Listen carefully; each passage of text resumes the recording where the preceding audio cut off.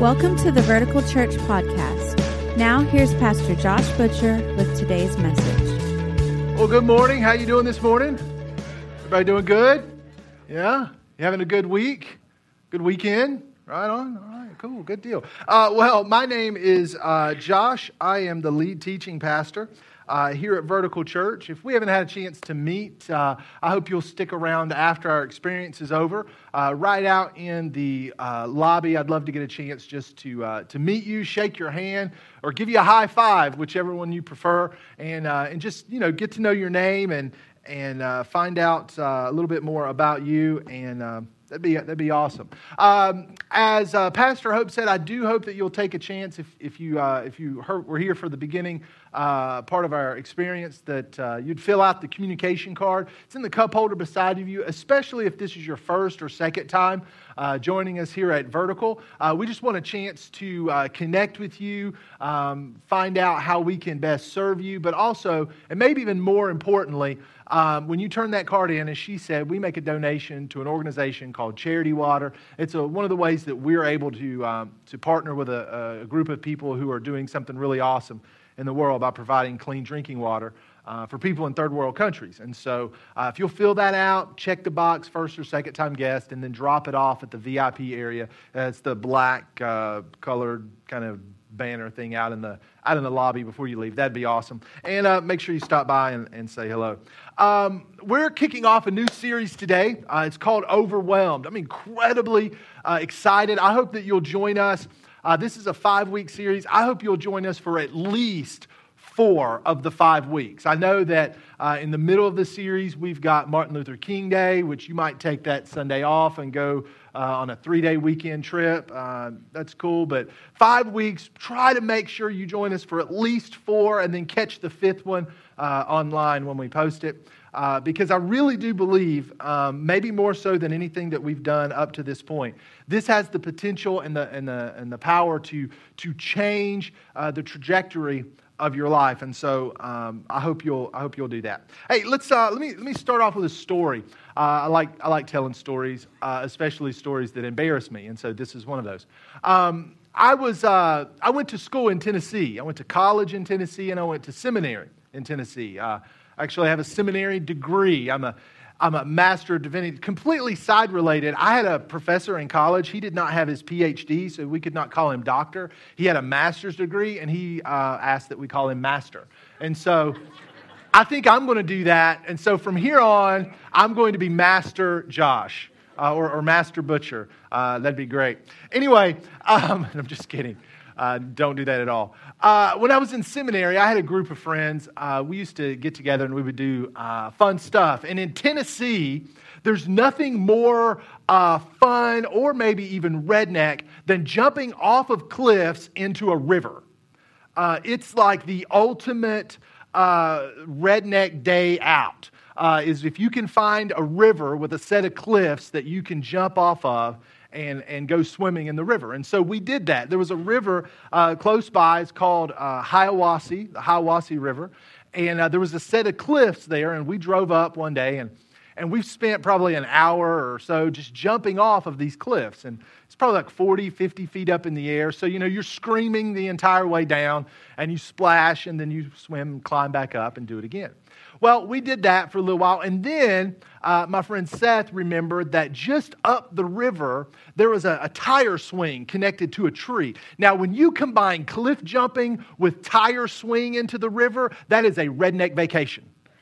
That is awesome. That is like a whole weekend of fun right there. And so we drove up to the tire swing, and we did the tire swing. You run out, swing, and whoosh, splash down. It was great. It was really fun. After a couple hours being out there, probably 2.5, 3 hours, we decided it's time to go. We were hungry, wanted to get some lunch. And so me and a couple other guys, we said, well, here's what we're going to do. We're just going to float down the river back to the cliffs and get out there and somebody just pick us up. We're just going to have a relaxing time on the river. And so we did that, and we're floating along, and everything's going fine. I mean, it's relaxing. Feet are kind of up, I don't have a flotation device, but I'm kind of just making my way down the river, and everything's good for like the first 5 minutes or so. After the first 5 minutes, it was no longer relaxing because right about, we had maybe made it halfway down, I started noticing that my head was not as far above water as my friends' heads. They seemed to just kind of be like almost just laughing and cutting. They're talking about what they're doing after they graduate, how their classes are going, summer school. They're just chatting away. And I noticed that the water has hit my chin. And I've got my head up, and I'm just trying to make it down this river without drowning. And as we kept on going, and I thought, dear Lord, surely those cliffs are coming up soon. And when we kind of passed this area where I could see down, I couldn't see the cliffs. And I had this thought, this is how it ends. This is how it ends for me. I'm going to drown in a river in Tennessee. I haven't gotten married. I haven't had kids. I haven't graduated. I haven't done anything. And this is how it's going to end. So with the last gasp of air that I had, I look at my friends and I'm like, hey guys, can I get a little help here? I'm kind of struggling. And of course they're like, oh yeah. And they're just like easing over, swimming. And they grab me and they drag my redneck, non-swimming, body over to the riverbank and kind of just throw me up like some dead fish. And they just keep going down the river. And I'm laying on the riverbank. And by the time I caught my breath, I'm promising God, I will never swim in the river again if you let me live. And so I'm alive and I'm making good on my promise. God, I'm never going to do that again. And I thought about that story this week as we were kind of getting ready for Overwhelmed, because I think life is kind of like that sometimes, Like you're having a good day, everything is going fine. One day you're just having fun and relaxing. Maybe everything's not going perfect, but you've got your head above water. Everything seems to be working out. You've got good friendships. Everything's going okay in your family. Financially, you're doing okay. Your marriage is good and strong. You've got a job. You don't have any insecurity. And then one day, bam, you look around and you're like, well, they're doing fine, but the water is cresting right at my chin. And if anything else happens, I'm going under. I'm going to drown in this river. Or maybe that's not you. Maybe you haven't had that experience, but maybe you have turned on the news. If you ever need to be overwhelmed by life, just turn on the news, right? I mean, they're going to 24/7 tell you that the world is caving in and collapsing. And it could be real or it could be ridiculous, right? I mean, this week we saw real overwhelming news in France. I mean, that's kind of, we know what that's like, and reports are coming in that, there's this big mastermind plan in the West, and that's real, and you can watch that and you can get overwhelmed. But they're also masters at the ridiculous, because did you know you can log on to the CDC website and read about zombie attacks and how to survive a zombie attack? Like, those are your tax dollars at work. The CDC is releasing articles on how to survive a zombie attack.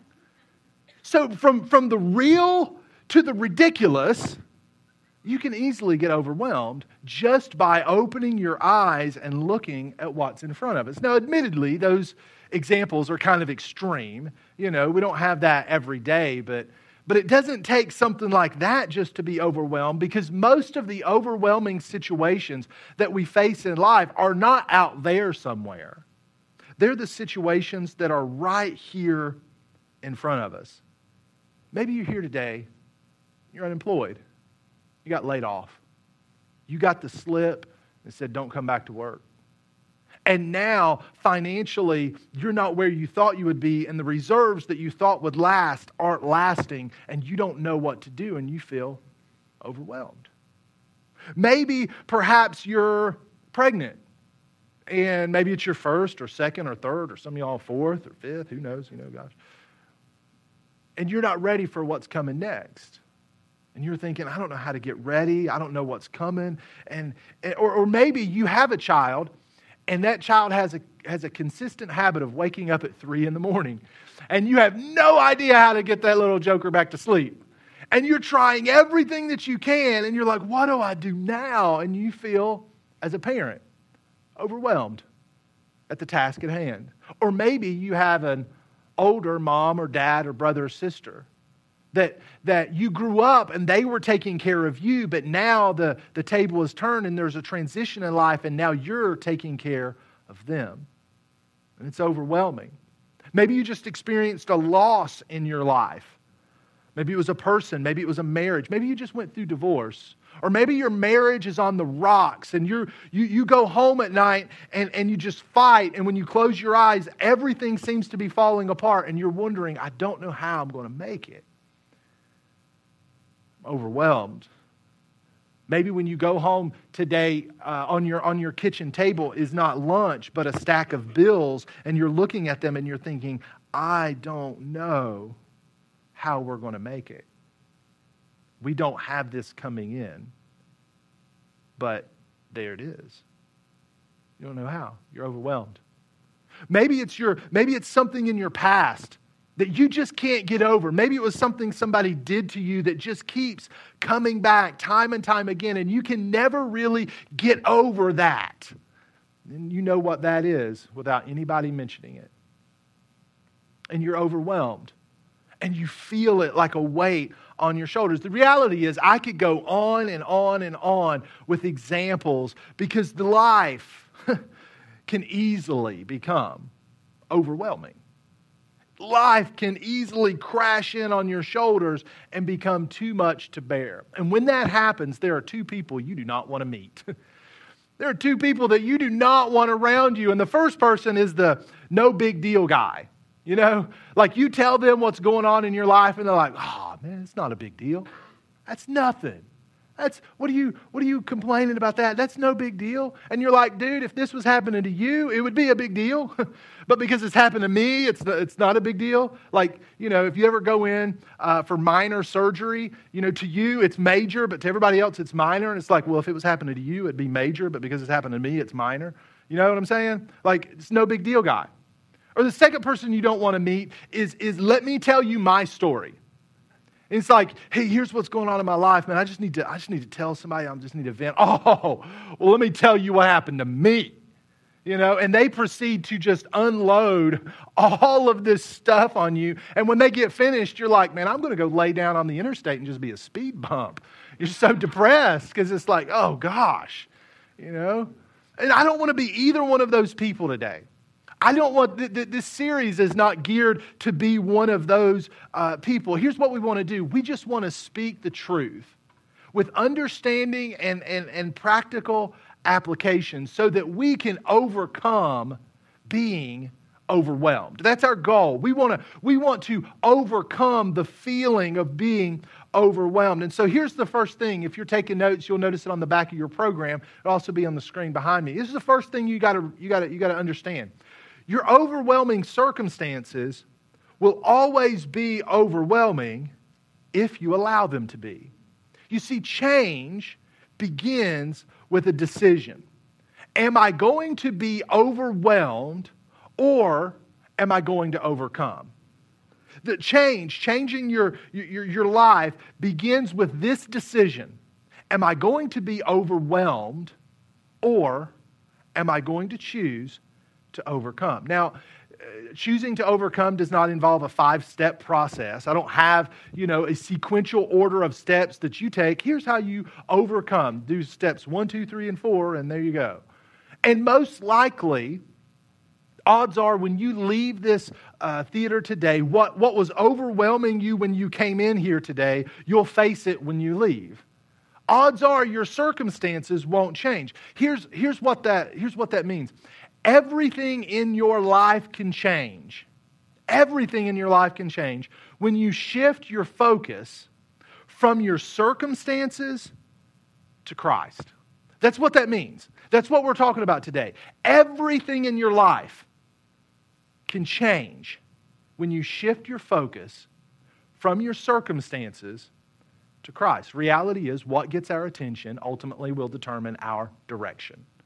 What we're focused on will set the course of our life. If we're focused on our circumstances, we can be sure that our life is going to be full of fear and anxiety and worry and depression. But if we turn our focus, if we turn our eyes off of our circumstances and place them on Christ, then we are in a position to experience the peace of God, the hope of God, the joy of God. Because whatever has our attention sets our direction. If you want to change your life, everything changes when we shift our focus from our circumstances to Christ. Now, this may sound counterintuitive to you. This may sound like you don't know what you're talking about because you're a 35-year-old punk who's never really gone through anything in life. The reality is the best way to overcome feeling overwhelmed is to take our eyes off of what's overwhelming us and to place our eyes on who can overcome everything.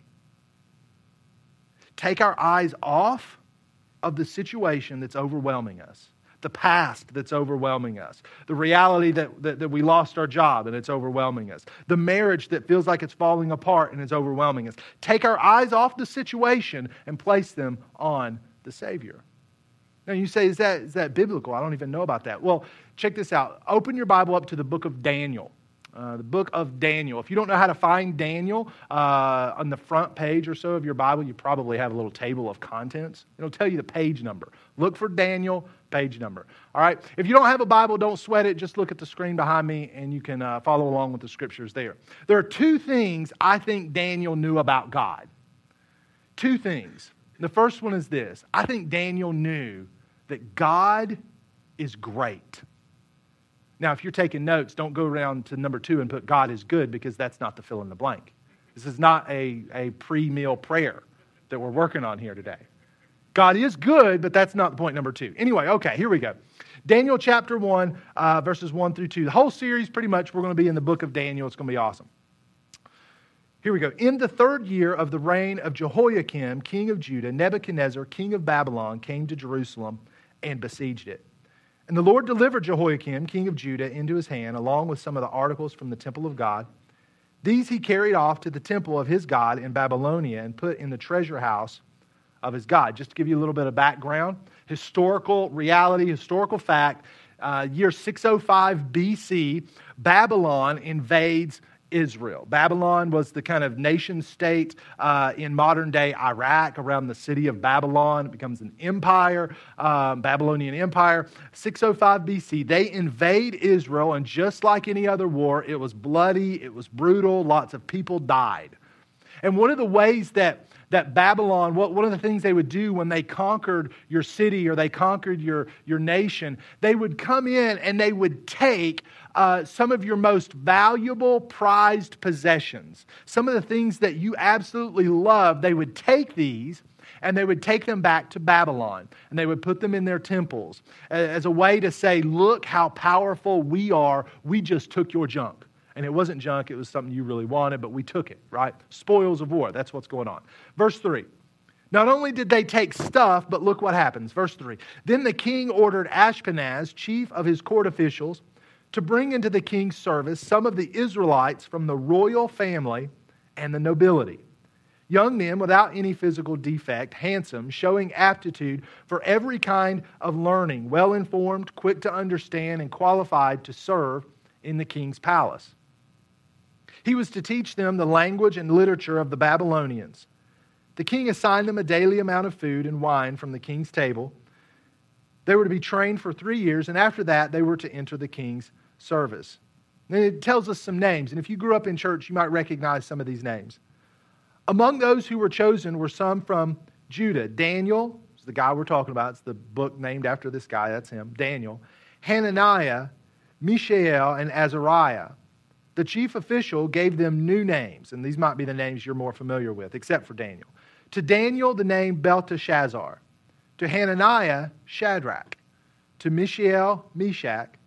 And to Azariah, Abednego. Now, not only would Babylon take your stuff, but they would take captive some of the family members of the more powerful, noble families. They would take them captive and they would carry them away to Babylon. Now, what they would do is they would kind of leave the poorer, lower social class people in the area, to work the fields, to make sure that the wild animals didn't take over. They would leave them there, but then they would gather up the wealthy and the noble families, and they would probably kill a bunch of them. You know what I'm saying? They would kill a bunch of them and then take the ones they didn't kill back to Babylon. So odds are Daniel watched his family members get slaughtered in front of him. He watched them die, and then, after watching his loved ones die, he's marched across 2 deserts back to Babylon. And when he arrives at Babylon, many scholars say that Daniel and his friends were made eunuchs. If you don't know what a eunuch is, Google it, but do not click the images because you may see something you don't want to see. You know what I'm saying? That's all I'm saying. Don't click on the images. It's disturbing. Anyway, can we all agree that after you have watched your family get slaughtered, after you have been taken captive and marched across 2 deserts to a foreign city, after you have been made a eunuch, can we all agree that Daniel was in an overwhelming situation? You know what I'm saying? Now, what I'm not saying is kind of pause here. I'm not saying, look at what Daniel went through. That your situation is nothing compared to that, you big weenie. That's not what I'm saying, okay? What I'm saying, what I want us to see is if Daniel can make it through, then let's look and see how he made it through. Because how he made it through is how we can make it through. Let's look at his example. On top of all of that, the NIV, that what we're reading, that word, the king's service, that's not like he wasn't employed. That's a PC way of saying that Daniel was made a slave. So he watches his family members get killed. He's marched across 2 deserts. He's made into a eunuch, and he's put into slavery. Overwhelming, right? Overwhelming. But look what happens, verse 8. But Daniel resolved not to defile himself with the royal food and wine. And he asked the chief official for permission not to defile himself this way. Now, I don't know about you, but I like food. I like food. I love food. Any kind of food. I have never met a food that I wasn't at least willing to try. Okay? I love food. And I can't understand Daniel in this part, because here's how I read it, okay? Daniel, you were living in Israel. Babylon comes, crushes your city, crushes your country. They take you captive. They kill some family members. They drag you across the desert back to Babylon. They had some surgery on you, right? You're made into a slave. All of this time, you remain silent. And now, when the king wants to feed you some steak and wine, this is when you protest. You didn't think about protesting back in Israel? You didn't think about protesting when they were killing your family? When they were dragging you across the desert? You didn't think about protesting then? This is the line? Really?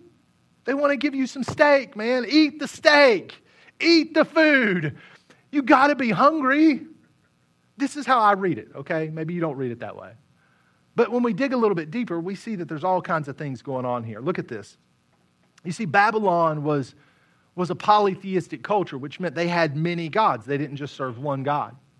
And it was common in that culture to take food and wine and place it before the gods in the temples, to place it before there as an act of worship. And of course, their gods, Baal and Marmaduke and whoever else they were worshiping, they didn't eat much, and so they would take the food from the gods and then serve it to the people in the king's house. And so the food that Daniel is presented has already been laid before the gods of Babylon. And when you make the decision to eat the king's food and to drink the king's wine, you are publicly declaring, I am a worshiper of the gods of Babylon, because I'm partaking in their food and their wine. And that's the line that Daniel would not cross. In other words, Daniel's saying, I will not acknowledge another God. You can invade my country. You can kill my cousins. You can kill my family members. You can march me all the way out here to a different world. You can change my name. You can change my language. You can change my culture. You can make me a slave, but I will not acknowledge another God. Why, Daniel? Because my God is great. Because my God is great, and my God is greater than the circumstances that I'm going through right now. I know I'm in an overwhelming situation, but my eyes are not on the situation, but my eyes are on the God whom I serve, because my God is great. When I was in middle school, I was kind of a punk kid. You know what I mean? Like I was kind of scrawny. I probably weighed like a whole whopping 120 pounds or something. And in seventh grade, I was skinny. And so because of that, I had a tendency to get picked on my first few months of school. I was in 3 fights in the first 4 months of school. And the first one was real interesting. It was on the bus. I was on the bus. I was on the way home from school, and Chad was on the bus with me. Chad was a super freshman. I don't know if you know what a super freshman is. A super freshman's like Chad was 24 years old, had a mustache, and was in prison in grade school. You know, he's sitting in front of me. And I'm like a whole whopping 120 pounds, soaking wet, sitting in my seat, minding my own business. And Chad turns around, he looks at me, and he brings his finger back like this and just goes, whack, flips me right in the forehead. Now, I might have been scrawny, but I had a temper. And I could easily get set off, you know. And so he flicked, like right there. I can still remember. It's like I can almost still feel it. I've got issues. I've got anger to overcome. But that's the next series, how to overcome feeling angry. He flicks me right in the forehead, and it just set me off. He gets up and is like walking to the front of the bus, and I jump up like I'm going to do something about it, and I grab him on the shoulder, and I swung, and I punched him in the face because I missed his throat. I wanted to punch him right there just so he couldn't breathe anymore. But I caught him like right there, and he moved a little bit, you know, kind of startled him a little bit, and he turns around, and he grabs me, and he flings me into the seat. And he's standing over top of me, about ready to just pound my face into the green leather of that bus seat. And I could see it coming. I'm like looking, somebody, dear God, somebody's got to help me. And I look at my friend who was sitting behind me, and he's like, sorry. You're on your own. And I'm just like, I'm like kind of wincing, ready to just take it because, you know, I was going to get thumped. But right at the moment, as Chad is like swinging back, just ready to pounce on me, a Savior arrived. And his name was Bogey. You know already. You take this right here, okay? I grew up in West Virginia, and this guy's name's Bogey. You know he's bad news. You know this guy. This guy was a 270-pound defensive lineman, senior on the football team. I'm talking muddy caterpillar boot-wearing redneck who also happened to be my friend.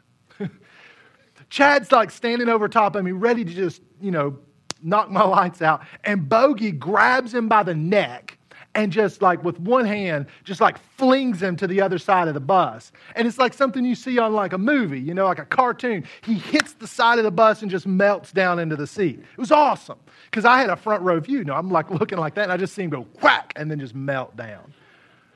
Did you know every time I got on the bus after that, I walked down that thing like I owned the place? Nobody going to mess with me. Bogey's on the bus, right?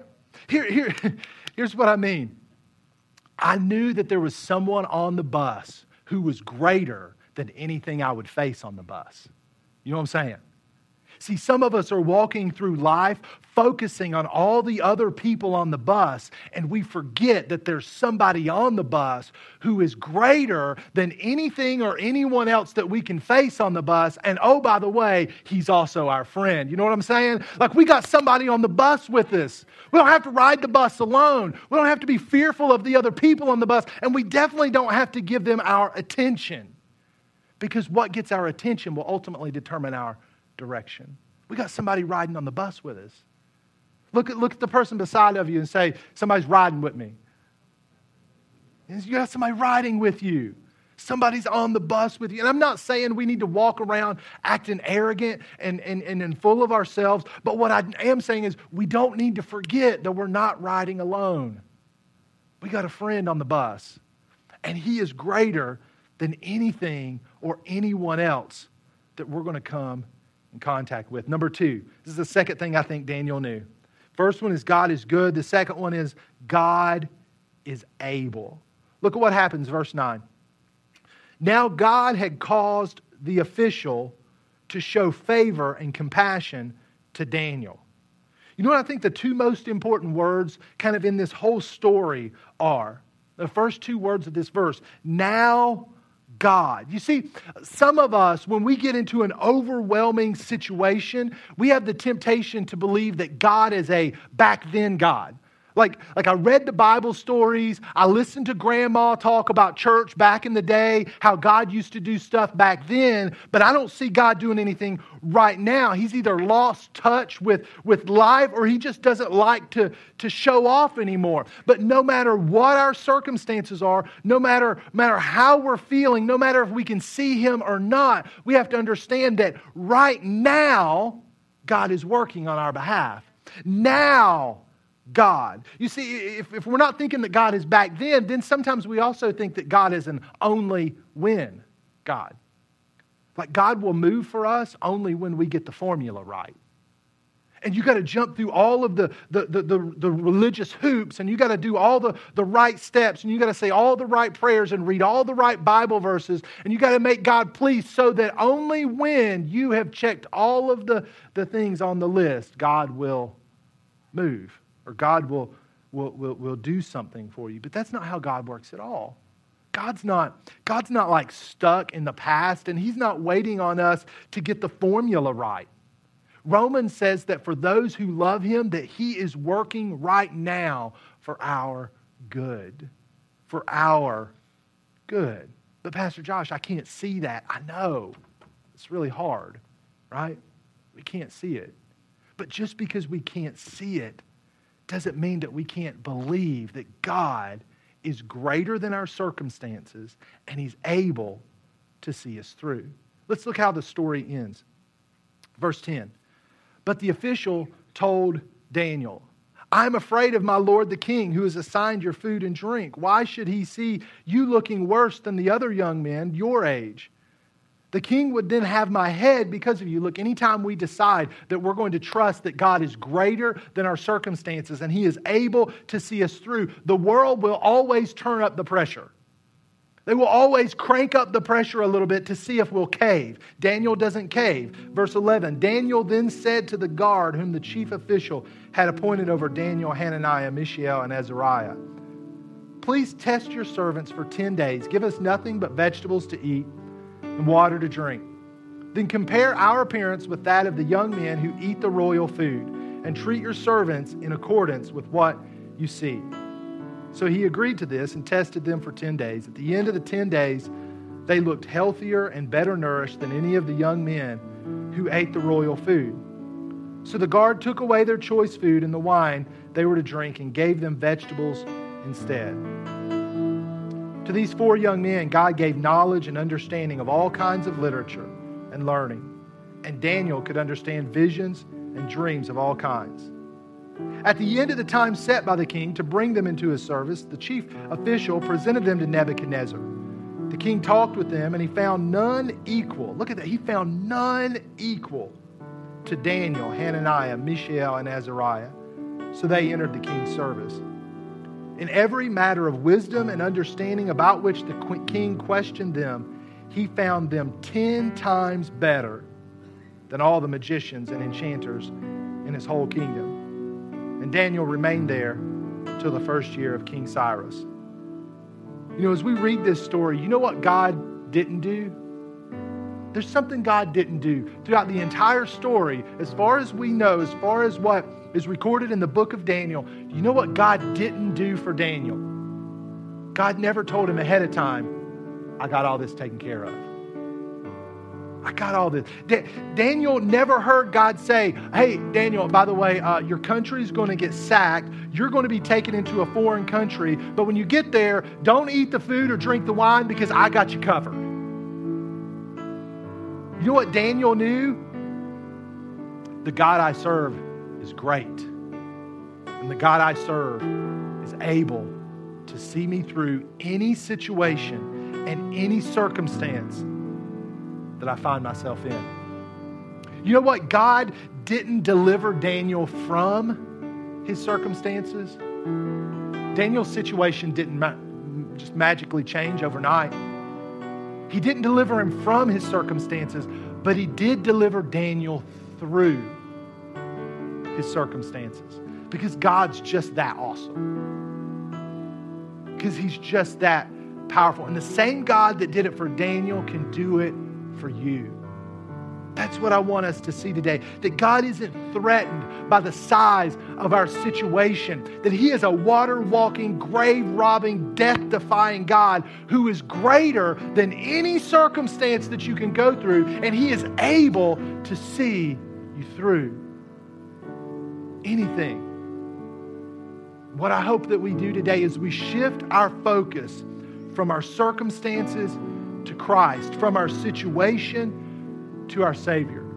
Because ultimately, what gets our attention will determine our direction. I've got one more story for you. I have 3 kids, Lex, Cole, and Ava. Right now they're 8, almost 6, and going on 27.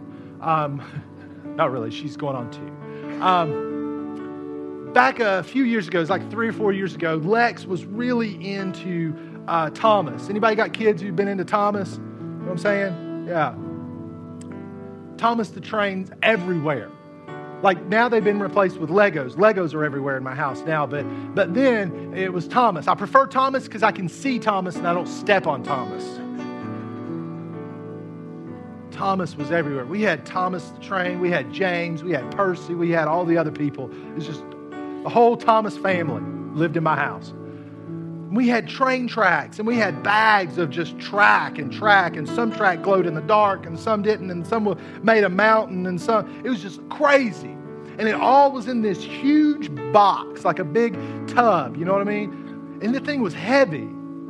And one day, I'm working, I'm doing something, and Lex comes in, and he's like 4 or 5 at the time, and he's like, hey, Dad, I want to play with Thomas. Can you get my Thomas the Trains out? Can you get the box out? And I'm like, no, later. I kind of brush him off, you know how parents do. It's just kind of like, leave me alone, man. Just go find something else to play with. Not right now. Look, y'all are looking at me like you're judging me. You've done it too. We're all guilty. We all can receive forgiveness. We've all brushed our kids off, okay? Not doing major damage. But we are providing somebody a profession in the future. Anyway, I brush him off. I'm like, dude, leave me alone. I got to get this done. I'll take care of that later.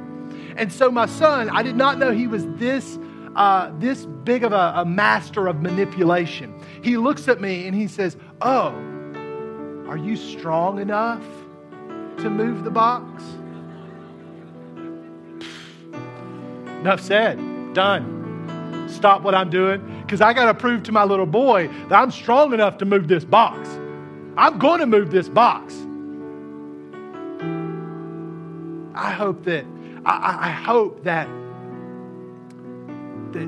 we can understand God in the same terms. Like, not that we have to appeal to God's pride, like my son did for me. Are you strong enough to move that box? And now the dad's pride's like, you better believe I'm strong enough. It's not what we got to do.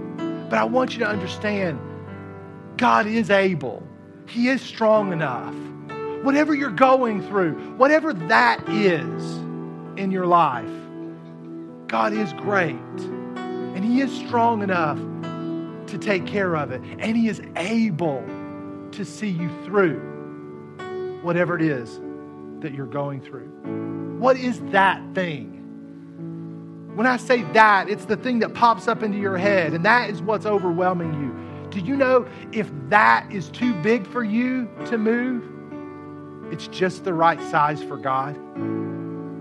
Would you Would you close your eyes with me as we pray? I'm just going to ask you to take whatever that is and just surrender it to God. Just surrender it to God, whatever that may be.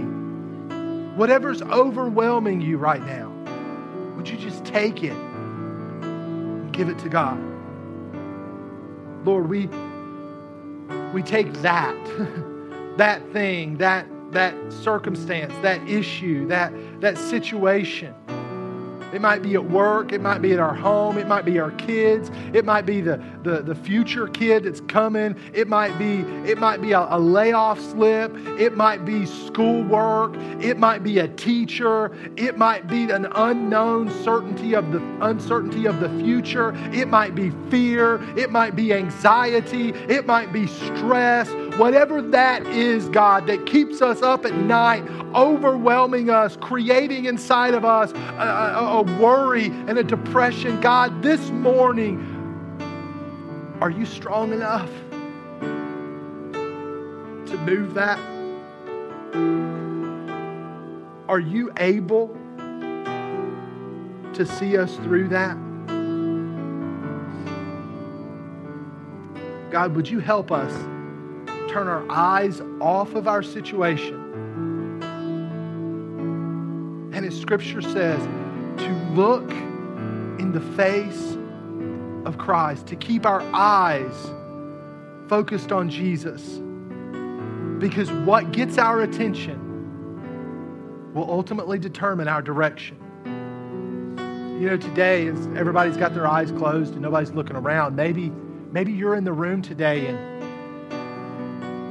and you can't say that I'm putting my eyes on my Savior because you haven't taken that step yet. You haven't taken that step of faith that says, I trust in God. I trust in Jesus with my life for salvation. I've trusted in Jesus to forgive me and to make me new and to make me bring me into His family. I haven't trusted Jesus. I want to give you an opportunity today. There's not a formula. We're not that kind of church, but I just want to ask you, have you trusted Jesus with your life? Have you made that decision? God, I give you my life. I trust you, Jesus. I believe that you are the Son of God. I admit that I am separated from you because of my sin, and I confess and declare that I ask you for forgiveness and new life. And I declare my allegiance to you, Jesus.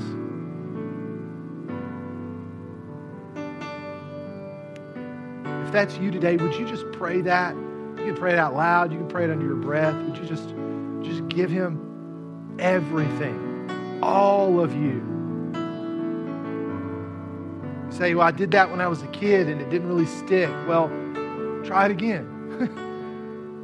But this time, keep showing up. Keep showing up. Keep showing up to church. Keep showing up to small group activities. Keep showing up in the morning with your Bible. Maybe you read one line and that's all you got. Keep showing up. If you're married, listen, you know what I'm talking about. You can't get married, say I do, and then never go home with her. The relationship will dissolve into nothing. You have to go home with her.